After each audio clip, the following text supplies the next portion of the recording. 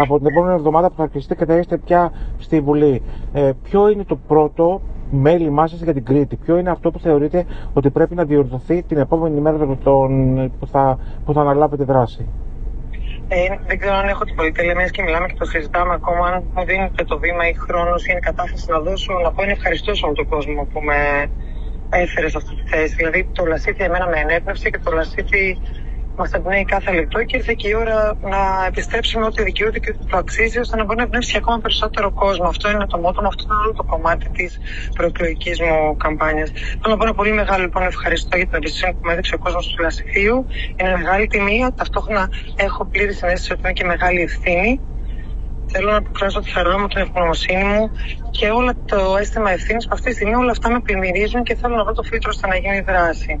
Αναπόφευκτα δεν μπορούμε να μην αναφερθούμε στο πόσο μας προβληματίζει και το εκλογικό αποτέλεσμα, τόσο όσον αφορά την αποχή, όσον αφορά την άνω των ακροδεξιών δυνάμεων, την οκτακομματική βουλή. Και ο προβληματισμός αυτός είναι γιατί πρέπει ο καθένας να κάνει το καλύτερο που μπορεί για να διασφαλίσουμε τη δημοκρατία, την ελευθερία και να κρατήσουμε μακριά κάθε μορφή βίας. Οπότε αυτό είναι ένα κομμάτι που θα πρέπει να υπάρχει μέσα στη δράση μας.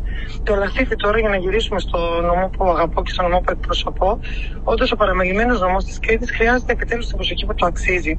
Προτεραιότητα λοιπόν είναι να νιώθει ασφαλής ο κάθε λασιθιώτης, να του παρέχουμε την ασφάλεια. Γιατί εννοώ ασφάλεια? Προτεραιότητα η διασφάλιση των υπηρεσιών υγείας, ενίσχυση των νοσοκομείων μας, η βελτίωση των συνδικών εργασίας των οικονομικών υπαλλήλων κάθε μέρα δίνουν μάχη. Αμέσως μετά θα μπορούσα να τοποθετήσω τα έργα υποδομών που έχουν μείνει χρόνια πίσω, όπως είναι το οδικό δίκτυο εννοώντας ΒΟΤ και ΝΟΑΚ, η διαχείριση του νερού, όπως είναι να ολοκληρωθούν κάποια έργα ίδρυυσης και άρδευσης τα οποία έχουν μείνει χρόνια και εποχές πίσω.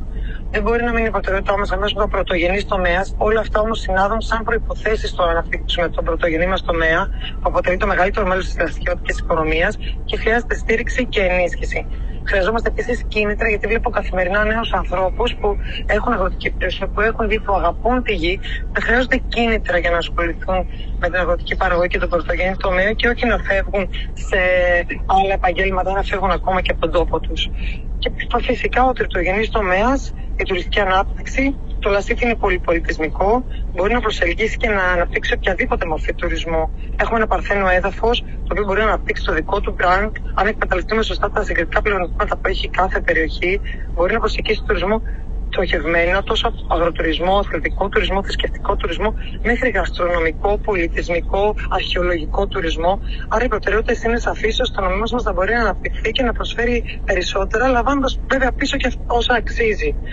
Η πιο σημαντική μας προτεραιότητα, αν με ρωτάς σε εθνικό επίπεδο, στο οποίο θα ήθελα εγώ τουλάχιστον να μπορέσω να κάνω ό,τι μπορώ για να αφήσω το δικό μου κοινωνικό αποτύπωμα, είναι η ανάγκη να υπάρχει μια εθνική και υπεύθυνη πολιτική που να εξασφαλίζει στα άτομα με ειδικές ανάγκες και αναπηρία όλα όσα απαιτούνται για να μπορέσουμε να μιλάμε για μια ανεπτυγμένη κοινωνία συμπερίληψης. Άρα, ένα εθνικό στρατηγικό σχεδιασμός για τα ΑΜΕΑ είναι ανάγκη επιτακτική. Ωραία. Θα μου επιτρέψετε να σας κάνω.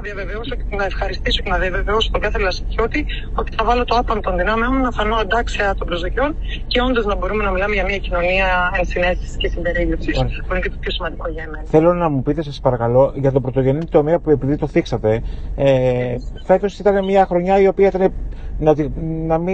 Αν τις βάλουμε πρόσημο, τι θα τις βάζετε καταρχήν εσείς? Θετικό ή αρνητικό? Θα τις έβαζα ένα θετικό πρίσμα όσον αφορά το εισόδημα που μπορεί να πήρε ο κάθε αγρότης. Όμως αυτό δεν μπορούμε να παραβλέπουμε ότι ήταν συγκυριακό, αν σκεφτούμε ότι η υπόλοιπη Ευρώπη δεν καλλιέργησε.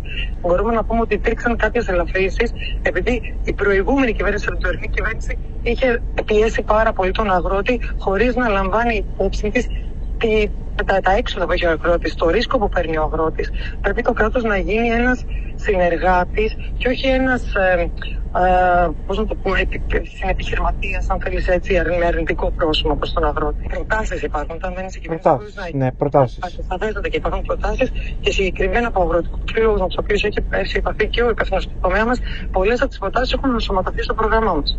Αυτούσιες, δηλαδή τις μελετήσαμε, τις φιλτράραμε, είδαμε ότι όντως, όπως είναι το τοπίο ασφαλείας, που ο αγρότης το ζητάει πάρα πολύ καιρό. Όπως είναι οι λύσεις για το πρακτικό κομμάτι για τους εργάτες λύσεις. Δηλαδή προτάσεις υπάρχουν και καλό θα ήταν αυτές τις προτάσεις να ακουστούν και γιατί όχι να φύγουμε και από το πολιτικό σκηνικό του.